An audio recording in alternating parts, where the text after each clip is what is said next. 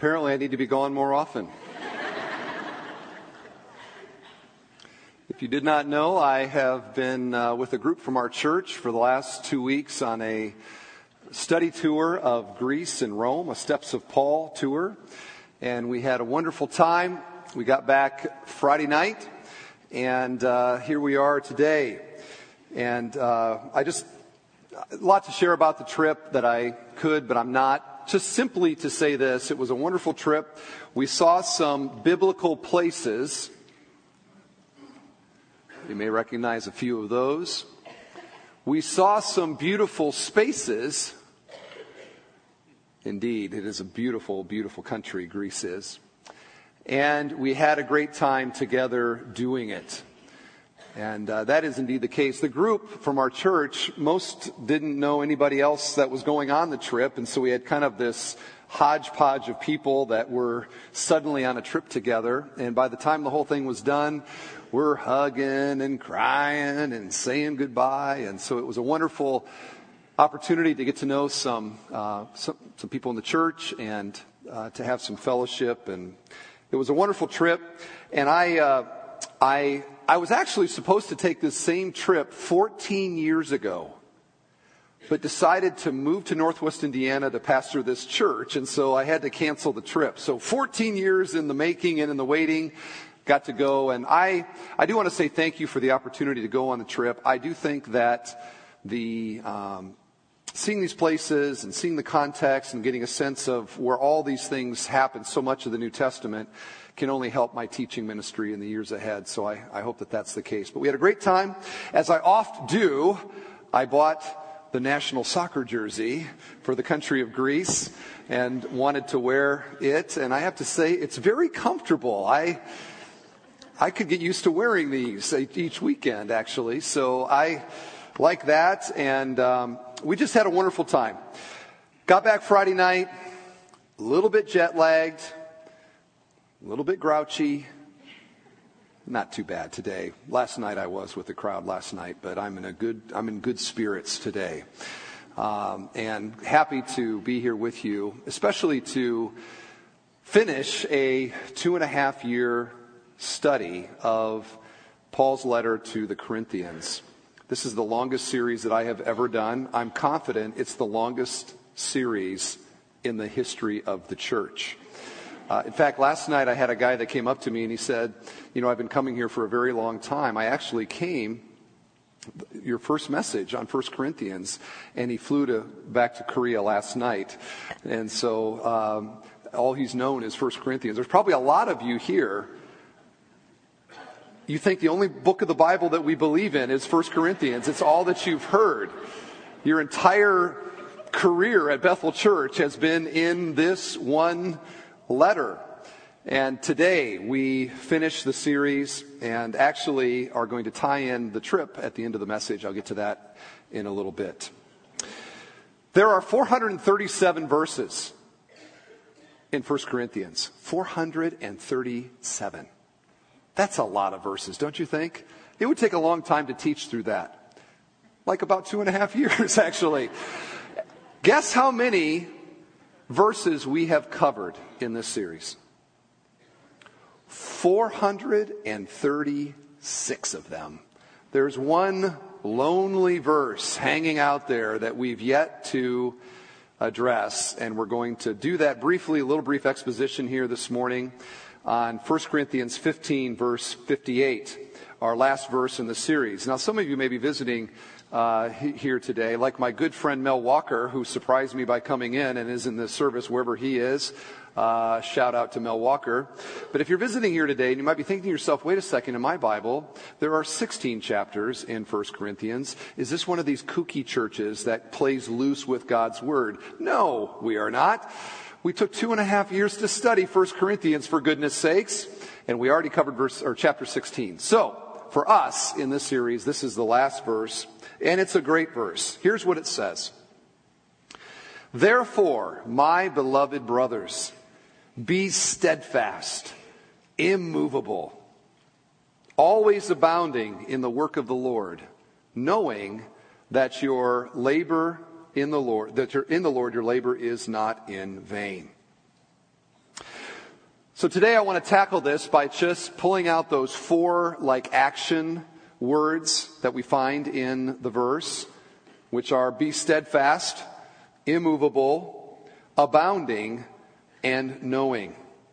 Now, before we get into those 4 words, I want you to see what the first word of the verse is. And let's say it all together, class. It is therefore.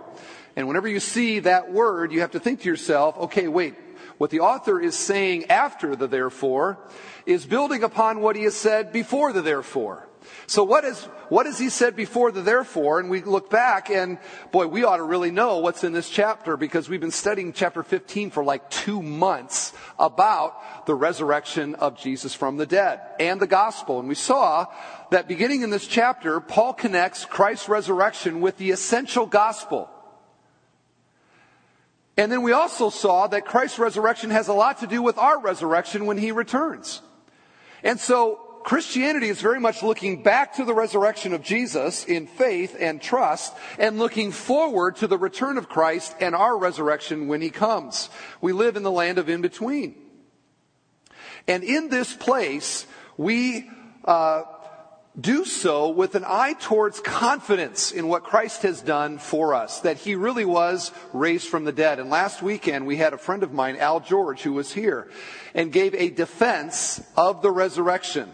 And I hope you were encouraged. I listened to the message in Rome online, actually, and I was so happy to hear what he had to say. And I would have to believe that if you were here and if you were listening, as you left last weekend, you walked out of those doors and there should have been just a sense of, you know what?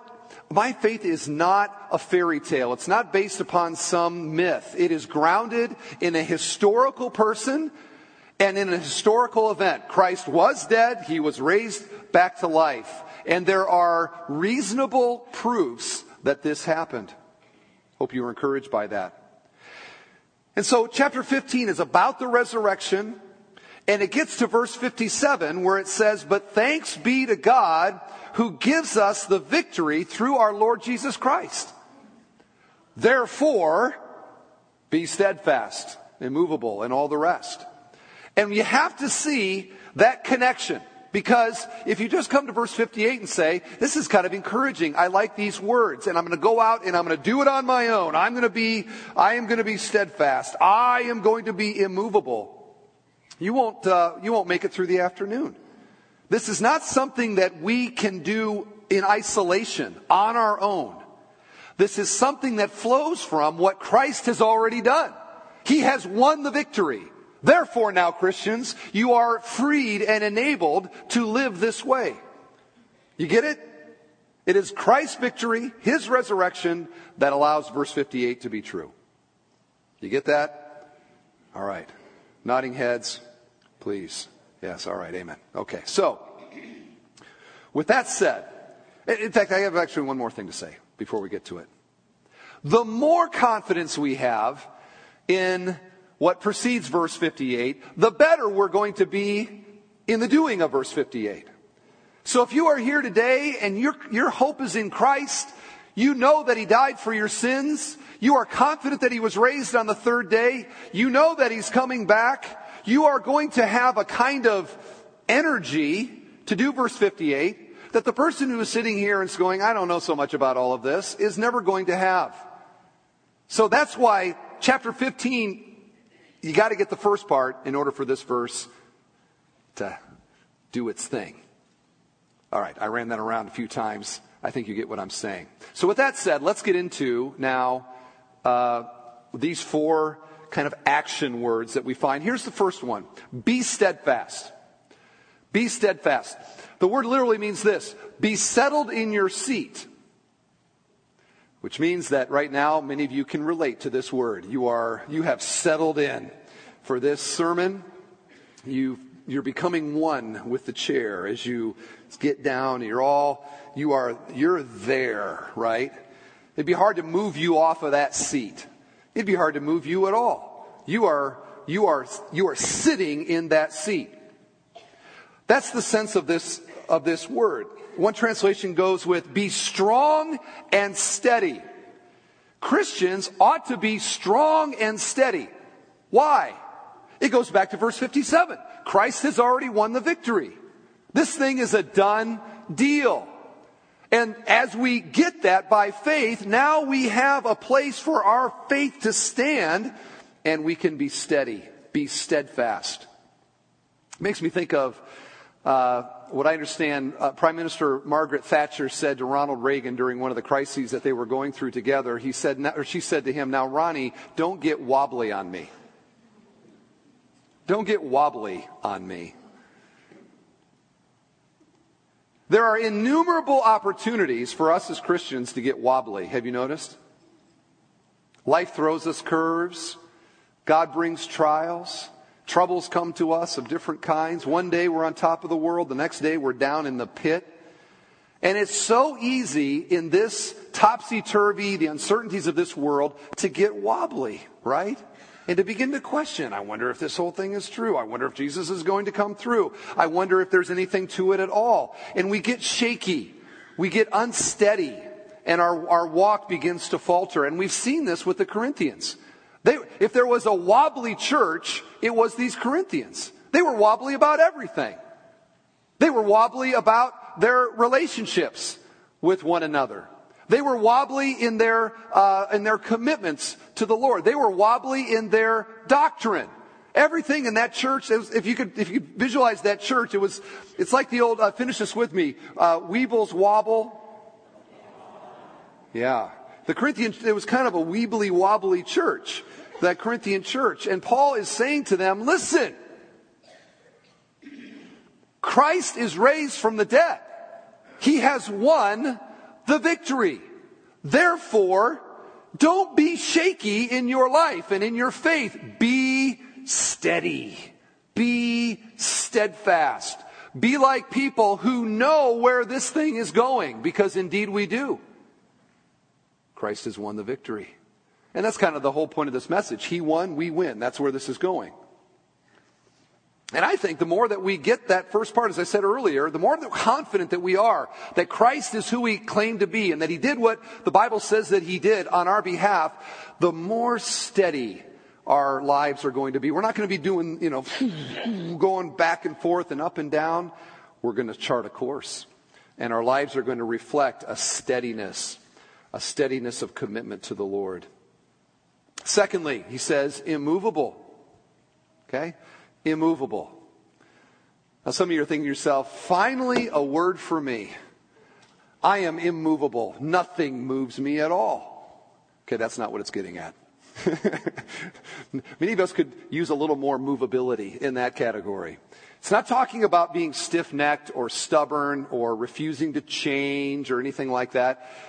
The sense of this is to have an unwavering spirit, an unflagging spirit, a persevering spirit. It's very similar to the first word. It's a kind of rock solidness, a steadiness about your life. I would compare it somewhat to one of the things that we saw everywhere we went in Greece. And we have a lot of Greek people in our church. We probably have some of you in this service. Some of you saw the Greek colors going up and you were like, oh. Any Greeks here? Apparently not.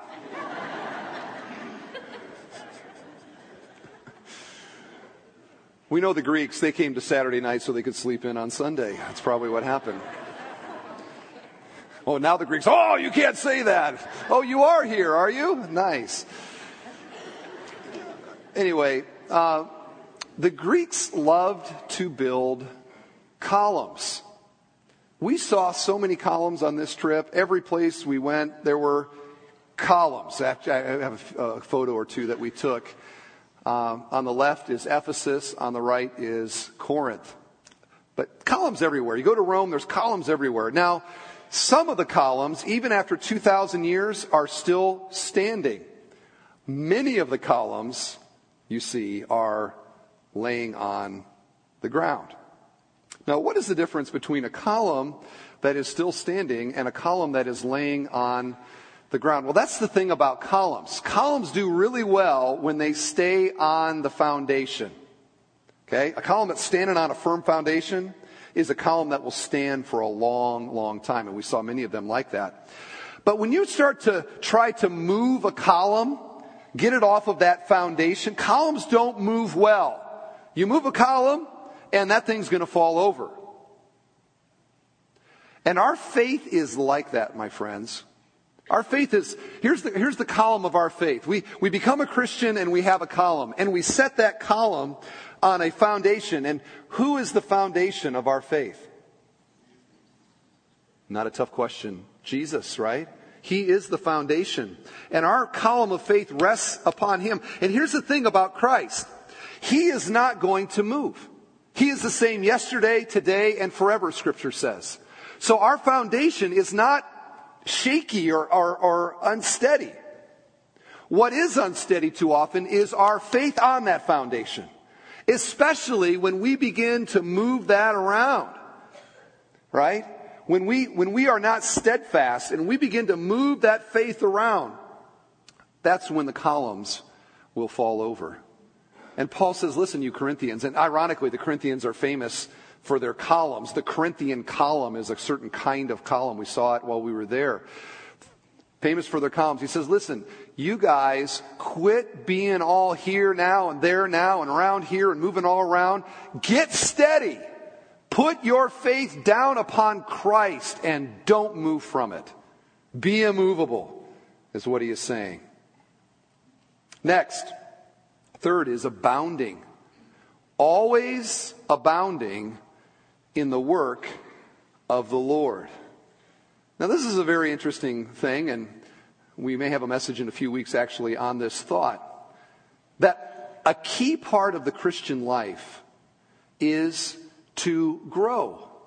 That's what the word means. It was used in the Greek culture for a bud that is becoming a blossom. It is abounding. It is flourishing. It's becoming what more than it was. Our faith is like that, growing in Christ. That we are always to be flourishing, always abounding, always seeking to be more than we were, more consecrated to Christ, more knowledgeable about Him, more sacrificial in our service, more giving of myself, self-giving for the good and joy of another, which was our definition of love. More and more of that. One of the things I noticed when we landed on Friday night that happened while we were gone, the 2 weeks that we were gone here, spring happened. We left and there was a few buds in the trees and a little bit of here. I came back, I just looked around like all the trees are fully out, the leaves are out, and I got home and I stepped out of the car and I smelled my lilac, like these little Kim Korean lilacs I have in front of my house. And they're so fragrant. The moment I opened the door to get out, just there was lilacs, and I looked around, and my grass, and I got daylilies in the front. I'm going to sound like I'm a real gardener type. I'm not that much, maybe a little bit.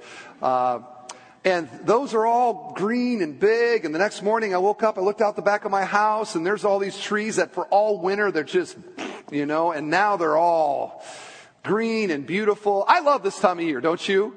Just things are growing and vibrant and flourishing. And that's the sense of this.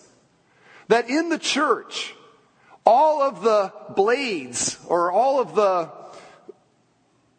lilac bushes in the church are to be blooming, becoming more than we were.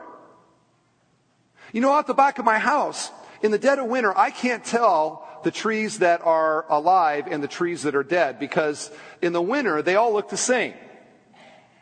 But when things are growing and when things are blooming, suddenly now you can tell the things that are alive and the things that are dead. And in the church, the same thing is true. That when there is life and when things are abounding and growing, you can tell what bushes are alive and what bushes are dead.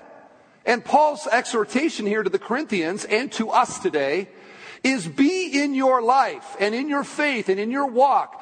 Be flourishing. Seek to become more than you are.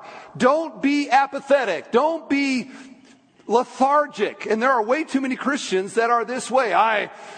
My best days are behind me. I heard once from David Jeremiah, you can tell the vibrancy of your faith by how old your illustrations are. That's true. Tell me about your walk. Well, 30 years ago. I don't know. What about last week? Well, I don't know. Not so much to say about that. What does that person need to hear? Abounding, brother. Get with it. See, and notice it's abounding in the work of the Lord. Okay? Abounding in the work of the Lord. Abounding in that service of Christ. The using of your spiritual gifts within the context of the body. The serving of the community. The loving of one another. Be growing with that. Be vibrant with that. Be abounding. You get it? Yes, Pastor Steve. Because we recognize that you're up there a mere hours from landing, you're jet lagged. We just think it's so wonderful that you're sacrificing to be up there. And we want to be nothing but an encouragement to you on this particular weekend when you're tired. And it'd be so easy for you to have had one of your associates preach. But here you are. So yes, Pastor Steve, we are with you. Amen to that abounding point.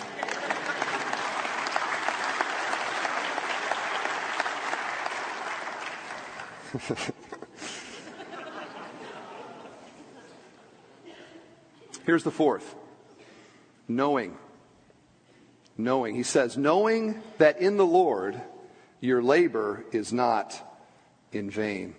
Now notice the previous clause. It says the work of the Lord. And then in this clause it is labor in the Lord. Now what is the difference between work of the Lord and labor that is in the Lord? Well, this is what I think it means.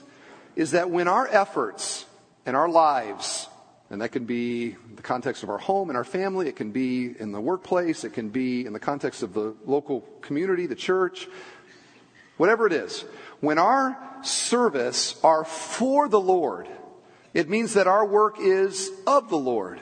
And when our work is of the Lord, that labor will never be in vain. It'll never be a waste of time. It'll never ultimately fail. You say, well, how do you know that? You can't really know that. Yes, I can. You want to know how? Verse 57. Christ has won the victory. Which means then that everything that we do, every service we offer, every giving of ourselves, every sacrifice, all of that is part of what God is doing to accomplish this ultimate victory. Which means that we don't need to sort of be around the church and be around one another and be wondering whether this is going to work out well for us or not. We know that our labor is not in vain because we know that Christ has won the victory. Now, let me illustrate it this way. If you're a sports guy or girl, person, then you know well what I'm about to describe. Have you ever watched a game, and it doesn't matter what it is, football, basketball, soccer, something like that, where there is one team that is like so far ahead that the game's not done, but it's kind of done. Like it's not over, but it's kind of over. And the people that are playing, they kind of know it's over. And the people in the stands kind of know it's over. And the broadcasters, they kind of know it's over. They're talking about, weather or something like that. It's like done. They're still playing the game. But everybody knows who the winner and who the loser is. Now let's just say that you got home, you turn the TV on, something's not working right, you can't see the scoreboard exactly, and you're trying to figure out now who's winning and who's losing just by watching what's going on. Have you noticed that you can easily tell who the winners are and who the losers are even before the game's done? Like, how do you know who the losers are? Well, it's easy because the camera pans the bench. And there's the guys on the bench, and they're like, doing this kind of number, and got the towel over their head, and they're just down like this. And the coach, he's kind of sitting there just, twiddling his thumbs. And the camera, then they go back to the basketball game. And, the one team, they're coming down and they're just jacking up 3-pointers. And if they make it, they don't care. If they miss, they don't care. They just sort of jog back. On defense, they're not really trying very hard. There's no spring in their step. There's no joy on their faces. You look at that and you say, those people are the losers. The winners are also easy to identify. The camera pans the bench of the winning team, on the winning side. And you see the guys, and they're all smiling, right? Everything's great. They got the little arm lock going on, and they're kind of, doing this number, waiting for the game to get done. And the coach is sitting there, and he's striding back and forth, and he's strutting, and he just knows that he's got the game in hand.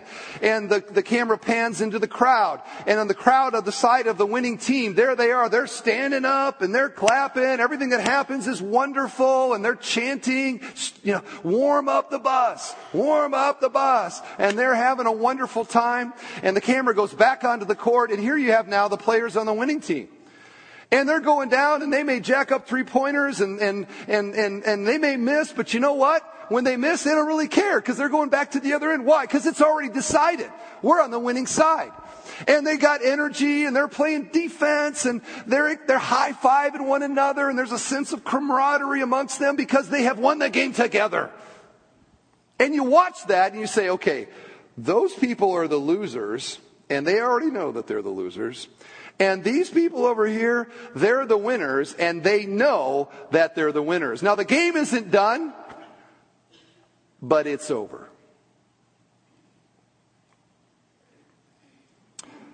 Always abounding in the work of the Lord, because you know that your labor in the Lord is not in vain. My dear friends, brothers and sisters, we are on the winning side. Okay? We are on the winning side. This has already been decided. What Christ did at Calvary and in his resurrection and in his victory over death, which Paul exclaims, death is swallowed up in victory. Oh, death, where is your victory? Oh, death, where is your sting? You heard that earlier in the service. Paul knows we are the winners. And he's saying, Corinthians, you are looking too much like you're the losers. This is a done deal. Therefore, in your service to the Lord, have the energy and the excitement and the joy and the camaraderie of a group of people who know and are confident that everything that they do, good and bad, is ultimately a part of a victory that has already been accomplished. Look like it, act like it, be like it, have the joy, have the gladness, have the confidence. And I tell you, there are a lot of Christians and there are a lot of churches who I think have forgotten which side they're on in this. You ever visited a church that apparently thinks they're on the losing team? You walk in, you can tell almost by the usher who greets you. That way. That kind of a thing. And you're like... And there is a sense amongst the people of defeat and that it's hopeless and woe is us and blah, blah, blah. Listen, we're on the winning team. And that means, just like in a game, when it's already been decided, that the things that go well and the things that go poorly are still a part of an ultimate victory. And that changes the attitude about it. Because you might be here today and you're going, well, I got to say that this week I made some mistakes. I failed. I had a spiritual fly ball that was hit to me. I didn't even have to move my feet. I held my glove up and it hit me right in the head. It was or maybe you scored for the other team this week. And you've come here today and you're bothered by it and you're depressed about it and you're hoping for a good word to encourage you. Here's the good word. He won, we win. Okay? Nothing can change that. Because the victory is not dependent on us. It is Christ who has done this. We have the joy of being a part of his team. but the victory doesn't depend on us. So that means that the things that we do well and our success moments are things to be savored and enjoyed for His sake. And when we fail the Lord and when we disappoint Him and we disappoint ourselves, these are moments that we can be contemplative over. But in the grand scheme of things, it's a part of this tapestry of victory that He is accomplishing. And so we don't have to have an ultimate sense of despair. He won. We win. Is this not what Romans 8:28 means? All things work together for the good, for those who have been called according to His purpose.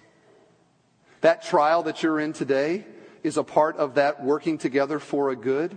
That regret that you have in your life, that if you could do it all over again, you would do it so different than you did. The Lord knows that. It's a part of the ultimate good that He is accomplishing. How might you approach this week differently?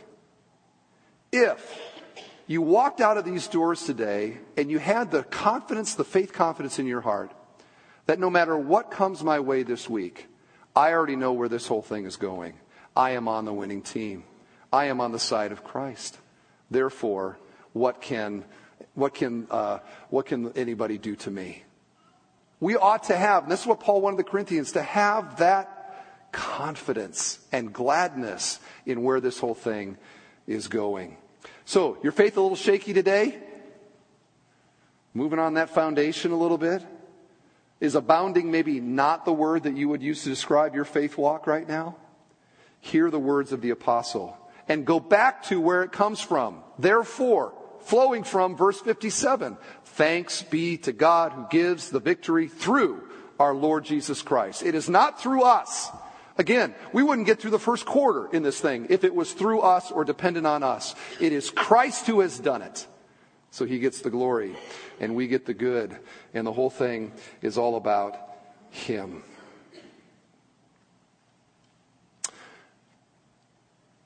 And that is 1 Corinthians, except for a final wrap-up.